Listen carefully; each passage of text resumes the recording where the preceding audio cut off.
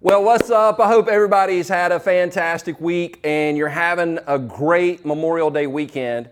I do want to pause and say thank you to those who are in the military service, for those who have maybe had a friend or a loved one who have given their life for our country. Thank you so much for the freedom that you provide. I really do think America is a great nation, and I believe one of the reasons we're a great nation is because we have great men and women who are willing to sacrifice their lives on a daily basis for our freedom. So happy Memorial Day for those of you that serve or have friends and family members that serve, and happy Sunday to everybody at Second Chance. We're wrapping up our series today called He's Up to Something. So if you've got a Bible, you want to go to Luke 5, that's where we're going to be.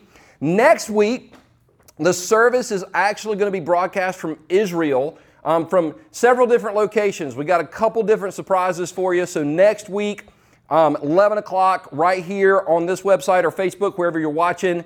And then the week after, on June the 10th, we will start a series on spiritual warfare that will go all the way through about mid-July. Now, I've got some really cool information about the building. We've got a target date as to when we're going to be in there, and I'm going to tell you about it at the end of the message. And some of you are like, you're just doing that to get me to say locked in.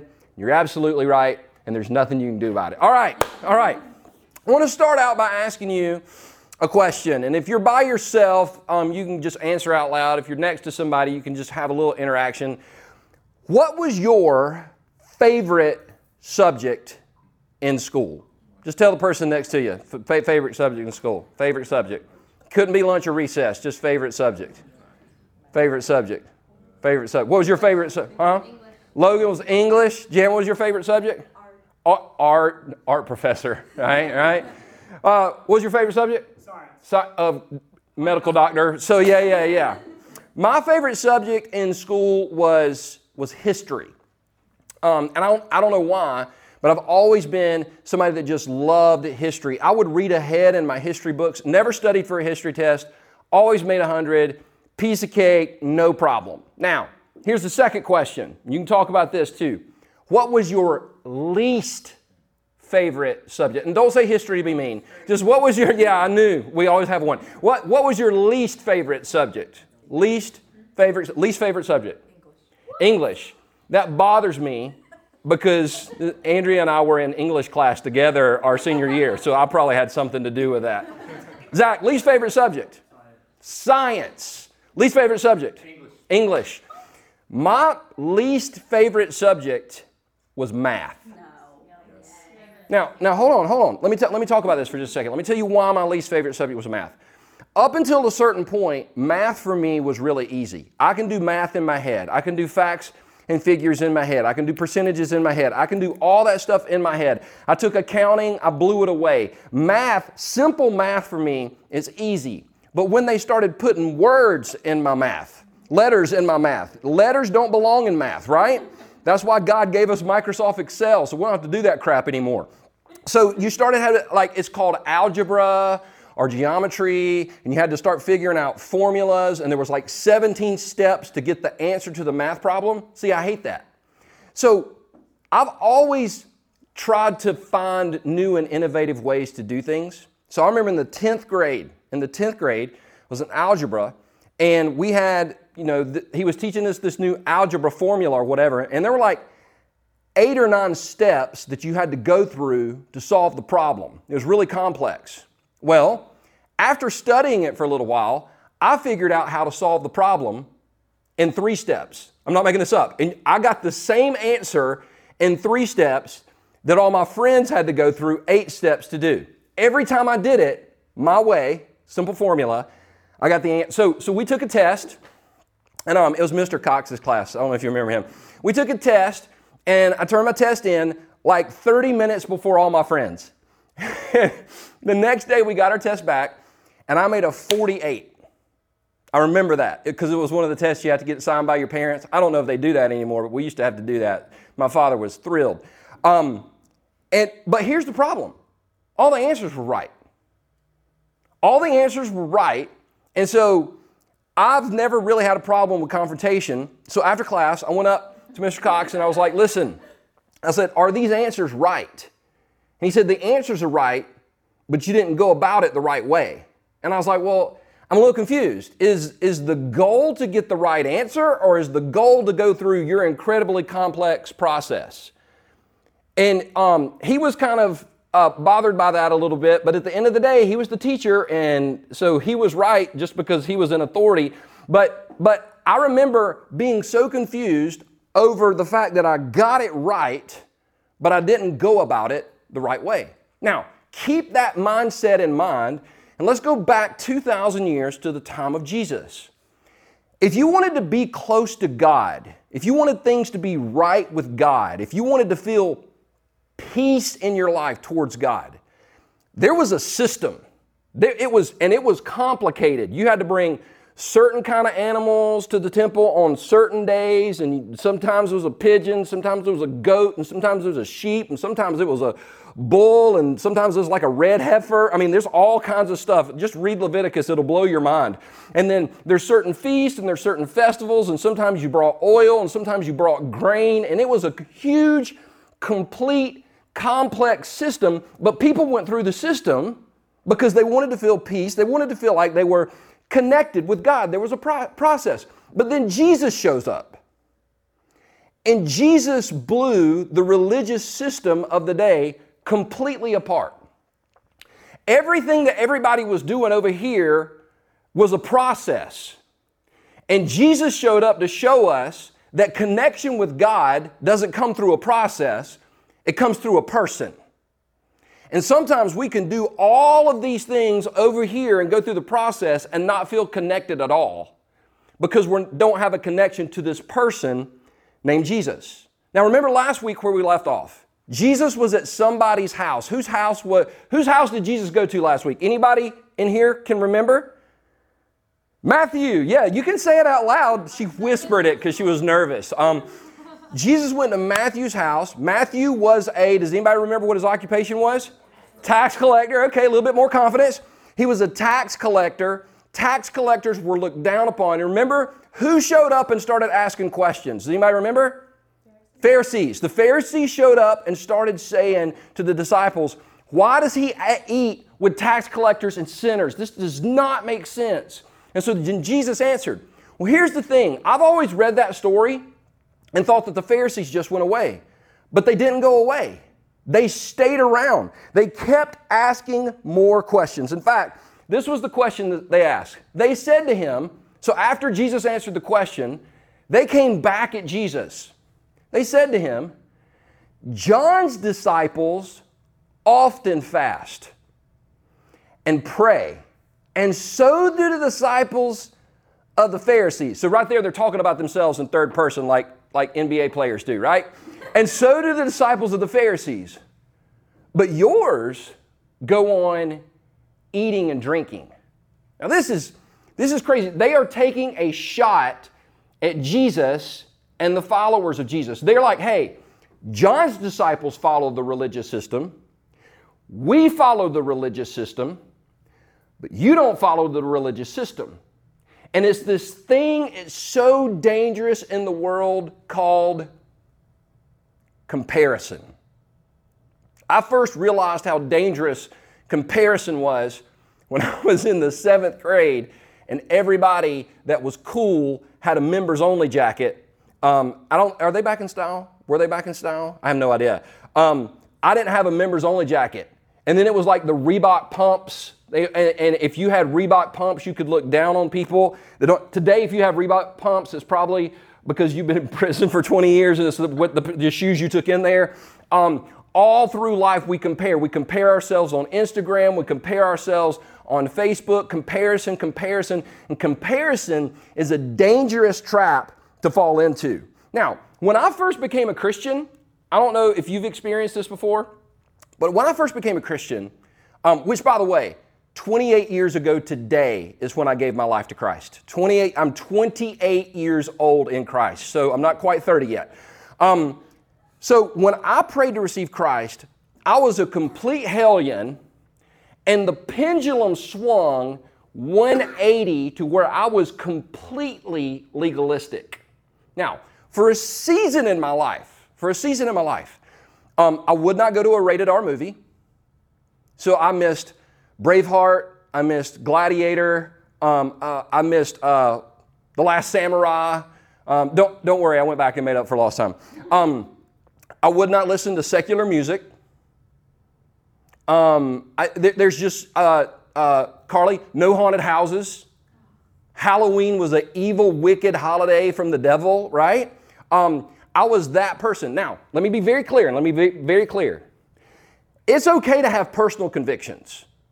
It's okay to have a personal conviction. If you've got a personal conviction that something shouldn't be done, and if you've got a personal conviction against a rated R movie or certain types of music, hey, that's awesome. The problem begins when we make our personal convictions on the same level of the precepts of God. And when we take our personal convictions and we try to force them on other people, then we become just like the people who ultimately killed Jesus. So it's okay to have personal convictions. Just don't force those convictions on other people. And here's what's crazy. Here's what's crazy about this particular verse, real quick. When the Pharisees fasted and prayed, and John's disciples fasted and prayed, what was the ultimate reason for them fasting and praying? Here's the answer. To get close to God. And so they're asking Jesus and his disciples, why aren't you fasting and praying? Do you see the irony? The disciples were closer to God, Jesus was God, is God, than the Pharisees or the disciples of John had ever been. But because they were so addicted to their system, to their process, they couldn't recognize this person named Jesus. Now watch this. Jesus answers, I love this. Jesus answered, can you make the friends of the bridegroom fast while he is with them? But the time will come when the bridegroom will be taken from them. In those days, they will fast. In other words, Jesus said, hey, listen. It's not time. They're not ready. Have you ever stepped into an experience that you weren't quite ready for? Or let me ask this, have you ever eaten food that wasn't fully cooked?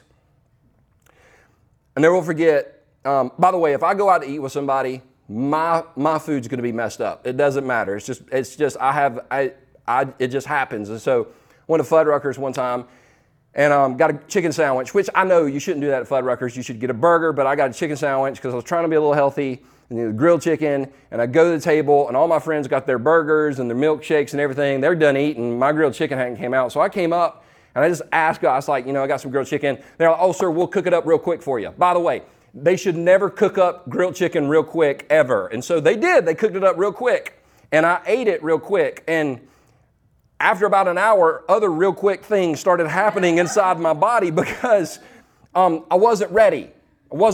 Sometimes when you ask people to do things that they're not ready for, it doesn't help them. It actually holds them back. And Jesus in this text is saying, hey, the time is not yet here for them to fast. And one of the things that I was reminded of when I was reading this particular text is when it comes to spiritual growth, we got to let people grow how they and Jesus want to grow. Because many times, let's say we've been a Christian for 10 years and somebody else meets Jesus and they've been a Christian for 10 days, we want them to be in 10 days where we are in 10 years, not understanding that spirituality cannot be microwaved at all. And so just because somebody else is not where we are in our walk with Jesus doesn't give us the right to look down on them, because maybe Jesus hasn't led them to that step yet.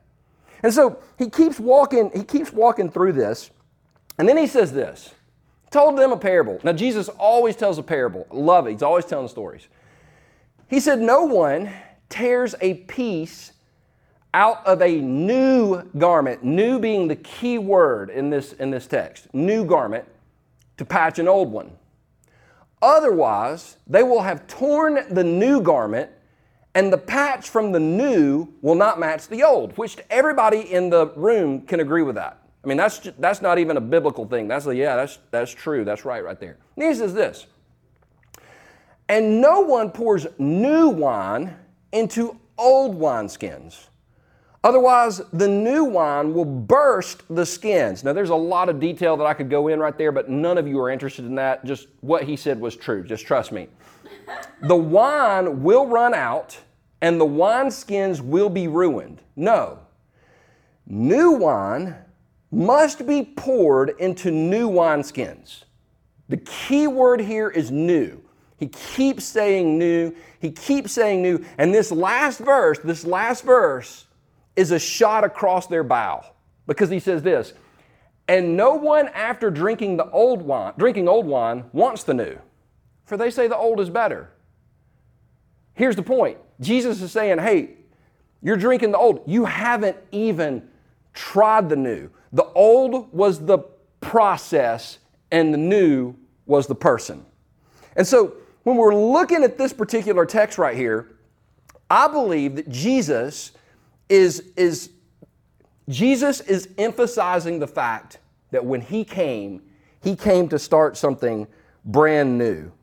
My iPad just freaked out, but it's back up. Don't worry about it. It's all good. Bam. All right. So with this in mind, I believe there are three values here at Second Chance that were really three main ideas, three core beliefs that we're going to rally our church around. And I don't believe these are just good ideas for the church. I believe these are good ideas for everybody in the church. And so I'm going to teach through these. This could be the determining factor, because some people are like, when's your church building going to open up? When's your church building going to open up? When's your church building going to... This might determine whether or not you even want to show up when we open up, all right? Here we go. Number one, we will value conversation over condemnation. We will value conversation over condemnation. Now, I used to be, all of us are still hypercritical of some sort of people. We just have that in us, and it's something we've got to constantly be on guard against. I remember the first time I actually had a conversation with somebody that I had a condemnation mentality towards. Now, let me kind of explain a little bit, set up some context. I was born in Los Angeles, but I moved back to Easley, South Carolina when I was 4 years old. So in the South, in the mid-70s, if you were white, you did not see people of other colors, whether they were black or Hispanic or whatever, you didn't see them as equals. You just didn't. It's the way we were brought up. I'm not saying it was right. I'm just saying that was our thought process. It was our thought patterns. And so I moved to California in 1986 because my dad lost $20,000 to a bookie one weekend, but that's a whole nother message for a whole nother time. It's a true story though, so we left. It was great. And there I met a friend of mine, a black guy named Charlie. Now Charlie was awesome. Charlie was cool. Charlie looked like Michael Jackson. He had like Jerry curl or Soul Glow from like Coming to America or whatever. And he was awesome, but Charlie was dating a white girl. And I had a problem with it. And I couldn't explain why. So one day, I talked to my friend CJ about it. CJ, you can't tell CJ anything. I don't know where he's at right now, but he told Charlie. And so Charlie approached me and said, I understand you have a problem with me dating a white girl. And I said, yes, I do. And he said, why do you have a problem? I said, because it's not right. He said, why is it not right? I was like, well, it's just not right. And he said, do you have a few minutes to talk? And I was like, yeah, I got a few minutes to talk, because he needed to understand how wrong he was, right? That was my mentality. And after an hour, we sat outside for an hour at a picnic table. I walked away with a different mindset. I walked away, and here's the deal, I wasn't even a Christian yet. I walked away with a different mindset. See, before, all I'd had toward people of another color was condemnation. But a conversation changed my mind. What would happen if we would actually sit down with the people we disagreed with the most and actually had a conversation?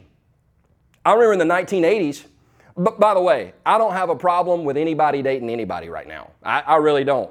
Red, yellow, black, and white, they are precious in His sight. Jesus loves the little children of the world, right? That's purple, green, legalist or mean, all that other stuff. We can make up a song. There we go. Take, for example, if you were around in the 1980s, you remember when the AIDS virus first came out? How freaked out people were? Like they were afraid if you touched somebody, you would get AIDS.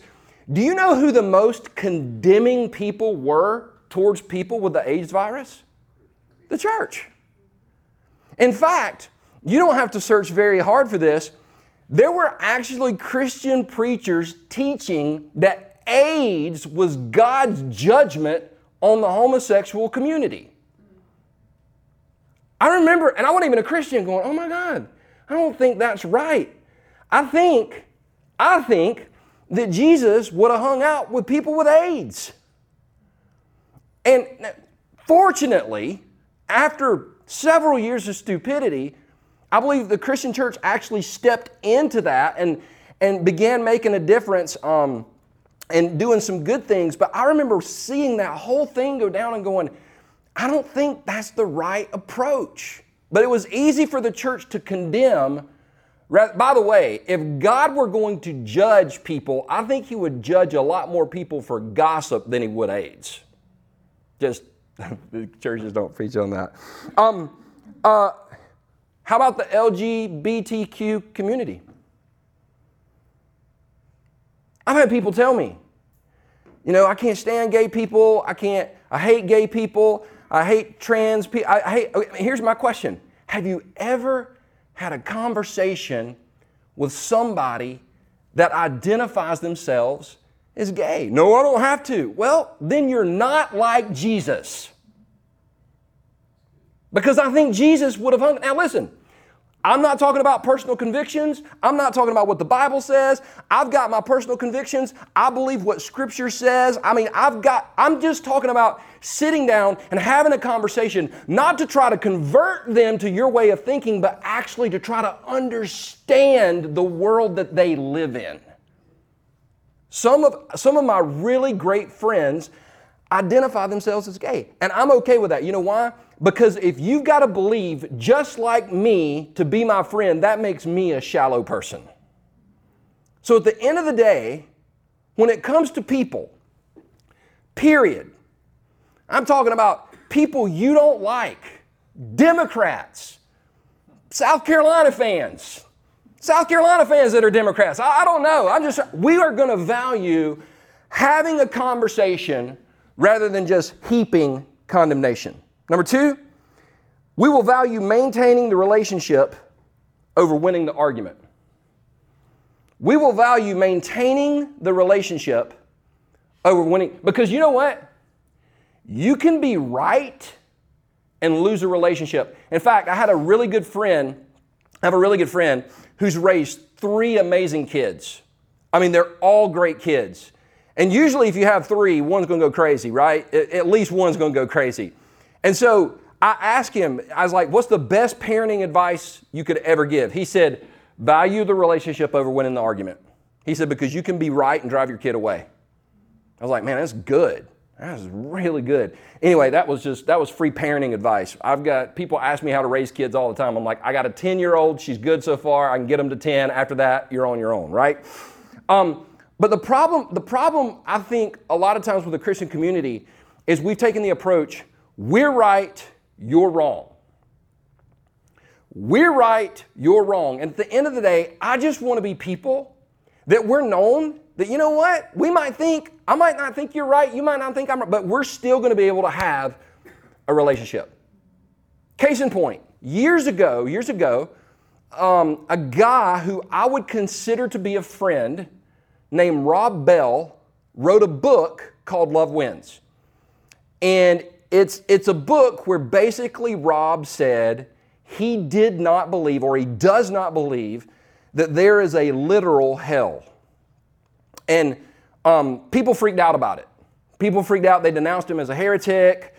And it was kind of crazy. And then people began to ask me about it, because they knew I had a little bit of a history with Rob. Like I went to Michigan one weekend when he pastored a church up there. And I was going to get a hotel, and he was like, no, come crash at my house. So I stayed at his house for the weekend and jumped on the trampoline with him on a Sunday. That was kind of cool, jumping on the trampoline with Rob Bell. So people were asking me about the book, and I was like, well, I hadn't read the book, so I can't make a comment about something that I hadn't read.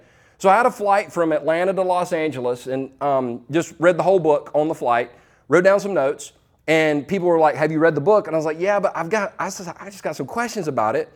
And so I had Rob, after all this, changed his number, which I would have too, but I had a mutual friend that reached out to Rob for me and said, hey, Perry would like to. So Rob gave me a call one day. I asked him to give me a call, and I said, Rob, I got some questions, man.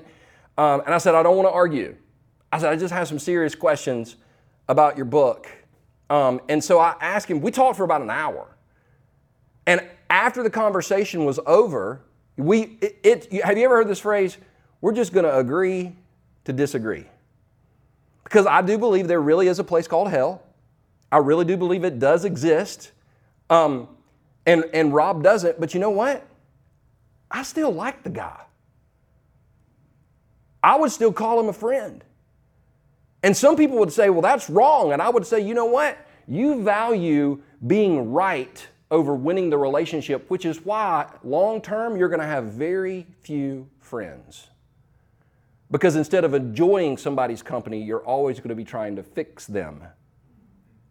And people don't want to hang out with people that always want to tell them what's wrong with their life. This is, let me just get in on what Jesus said here. Jesus said this. Jesus said this in John 17. I am praying not only for these disciples, but also for all who will ever believe in me through this message. I want to pause. If you want to know if Jesus has ever prayed for you, the answer is yes. It's right here in John 17. We can actually read, if you're a believer, what Jesus prayed for you. This is powerful. Look at what he prayed. He didn't pray that we'd be right. He didn't pray that we'd have humongous protest signs. He didn't pray that we would have big Bibles that we could hit people in the head with. No. Look at what he prayed for. Look at what he prayed for. There we are. I pray that they will all be one. Now stop. We have already screwed that up. How many denominations exist? I was trying to do some research. Google doesn't even know. Couldn't even get it. When you can't get an answer on Google, thousands. Okay? So we kind of already screwed that up. I pray that they will all be one, just as you and I are one. Now, you can't get any tighter than Jesus and God, right? Jesus is like, God, how tight we are, that's how tight I want them to be. That's tight. Then he said, as you are in me, Father, and I am in you, and may they be in us, watch this, so that the world will believe you sent me. You know why people have a hard time believing in Jesus? It's not because they don't believe the resurrection story, and it's not because they don't believe the Bible. One of the main reasons people don't believe in Christ is because Christians can't get along. Now, I'm just reading scripture. He said, I have given them the glory you gave me, which is awesome that we've got that in us. So we've got that ability in us. So they may be one as we are one. He said it again. He repeats the prayer. He's repeating himself, which means it's important. Watch this, verse 23. I in them, and you are in me. Watch this. May they experience such perfect unity that the world will know you sent me. So the world's going to know that we're sent by Jesus because of the way we love each other. Watch this, watch this, watch this. So the world will know you sent me, and that you love them as much as you love me. Do you know why a lot of people in the world have a problem feeling loved by God? Here's the answer. Because of the way they've been treated by the people of God. You might be watching and you have wrestled with God loving you, and it has nothing to do with the scripture.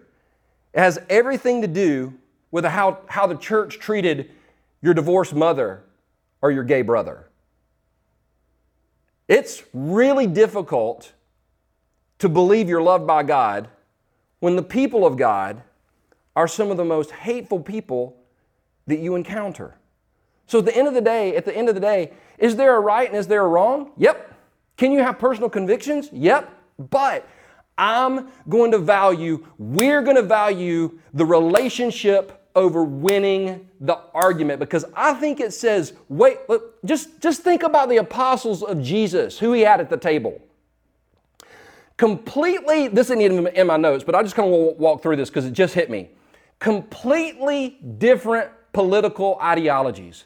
You had Simon the Zealot. Zealots were people that would just kill Romans. That was their hobby. What are you going to do today? Kill a Roman. They could not stand Romans. And you know who also a zealot could not stand? Tax collectors. So you had Simon the Zealot and Matthew, who was a tax collector, sitting at the same table, and the one thing they had in common was what? Their relationship with Jesus. That was absolutely free right there. That just hit me. Number three, we will value honesty over hypocrisy. We will value honesty over hypocrisy. Now, I want to pause real quick. I've had a lot of people tell me that Christians are hypocritical. And I'm going to say you're right. But I'm also going to tell you that the reason a lot of times Christians are hypocritical is because if we got real, we're afraid we'd get kicked out.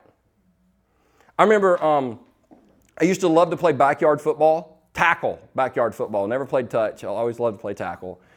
And I was playing one day. It was a Sunday afternoon, and they had this guy on me, and I had him beat. So I told the guy, I was like, man, just throw it up. I'm going to go get it. I'm tall, so I could, So he throws the ball, and it's really high in the air. I was like, man, I'm going to have to kick it to get this. Now, here's the problem. I've never been able to kick it. I don't have the kick it gear. I'm not fast. And so when I did, I heard something pop. I didn't know what it was. I just knew I was on the ground. It literally, something popped. I was on the ground, and I got up and I couldn't walk because my hamstring I'd blown my hamstring. And I couldn't walk, and I had to sit down. Now, here's the deal. The next day, I was playing in a 3-on-3 basketball tournament, and I had to play in the tournament. So the next day I got up, and my suite mate was a trainer for the staff at Anderson College where I went at the time. And he was like, I don't think you need to play. I was like, I'm fine. Wrap it up. And so he was like, Perry, your leg, like the back of my leg, it looked like just a bag of Skittles. It was all sorts of different colors. He's like, dude, you're not going to. I was like, no, I got it. If we cut, because this was my thought. If we cover it up, it's not real. So we wrapped my leg in that and I went and played in that 3-on-3 basketball tournament. And I would love to be able to tell you that I dominated. It was the worst game I've ever. I couldn't have thrown the ball in the ocean if I was standing on a pier. Everybody was going around me. It was awful. But I was pretending that I was okay even though I was hurt. And I believe there's a lot of people in churches today, and the reason we're pretending we're okay is we're so scared if somebody really knew who we were that we'd get excommunicated. And that's not how we're going to be. I'll give you an example, and I won't use real names here. But about 3 weeks ago, after a Sunday message, I got a text message from a friend, and she said, can you give me a call?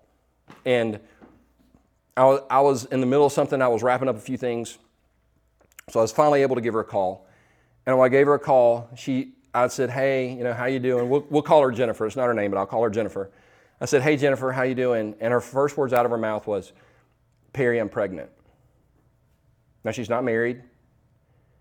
And she was crying. She was in a bad place. And I remember I just said, okay, Jennifer, what do you want to do? What's your next step? And she said, well, I want to keep the baby. I was like, well, that's good. That's good. I said, what else? What do you think your next step is? And we actually began to have a conversation. Now, I'm just going to go ahead and tell you, old school legalistic Perry would have given 7 reasons that sexual sin will rob you of the joy of God, and then we'd had the lecture about you're not married, and so why were you doing this and all this other stuff. But you know what I've discovered? When somebody actually gets the courage to confess something out loud, God's already dealt with them. We're supposed to be there to walk them through the process. So I remember the next day I came in to the office with a team I worked with, and we were kind of talking about this situation. I said, when we meet as a church, when we're physically meeting in a location, a lot of times in a church, if the single girl winds up getting pregnant, you get kicked off the team. Let's say that Jennifer's serving on the greeting team. She gets kicked off the team and she can't serve because she obviously messed up. That's not how we're going to do things. We would have met with, let's say she's a greeter at the 9:15 service. Either myself or the team leader would have walked into the 9:15 service and said, hey, before we start today, just want to let everybody know Jennifer's pregnant, and none of us are going to talk crap about her. We're going to walk with her through this process so that when she gets to the end of it, there's not a doubt in her mind that Jesus loves her. That's the kind of church we're going to... Aren't you given permission to sin? Well, let's just be honest. If you confessed your crap from this week, we all need that. And so at the end of the day, I just want to create an environment where somebody can go, this is what I'm wrestling with, and somebody can go, hey, I want to help you walk through that situation, no matter how messy it is, because I believe that's the kind of church that Jesus is calling us to be. So I'll just ask you this question. Conversation over condemnation. Relationship over winning the argument. Honesty over hypocrisy. Which one do you struggle with the most? Like for me, there's seasons in my life where I think I struggle with kind of like all 3. But the area you struggle with the most, I'm telling you, that's the area where Jesus is like, that's where I want to do the biggest work in your life. Because I'm telling you, when we learn to talk to people rather than look down on them, when we learn to have a relationship with them rather than winning the argument with them, when we create an environment, listen, healing can't ever take place if we don't create an environment where this can take place. And at the end of the day, it's not about the process that we go through. It's about connecting to the person of Jesus. And if we're connected to Jesus, what was his prayer? That we would all be one as he and God are one. Let's pray. Father, I thank you so much that you made it so clear in the Scriptures what your heart is for us. And I pray, Jesus, right now, that we would really take an evaluation of where we are. Jesus, that we would seriously wrestle with whichever one we wrestle with the most. And Father, ultimately, that we would be a church full of imperfect people that know it, but worship a perfect God. People willing to take steps forward in your time. With heads bowed and eyes closed, I don't know which one you struggle with the most, but whichever one that is, why don't you just talk to the Lord right now about it and ask him to help you in that area? Maybe you're watching today and you've never, ever trusted the person Jesus in your life. You've never given your life to Jesus. You've always thought it was a process. You got to do good, do more, work harder, try. And today, I want you to know it's all about meeting Jesus, asking him to come into your life. That's the first step to an abundant life that will blow your mind. So if you're watching today and you want to give your life to Jesus, I want to invite you to ask him into your life right where you're sitting right now, whether you're in the room, whether you're watching online, whether you're listening on the podcast or watching on YouTube. You can just pray in your heart right now, Jesus Christ, come into my life and take over. I give everything to you. Show me how to live for you. In Jesus' name I pray.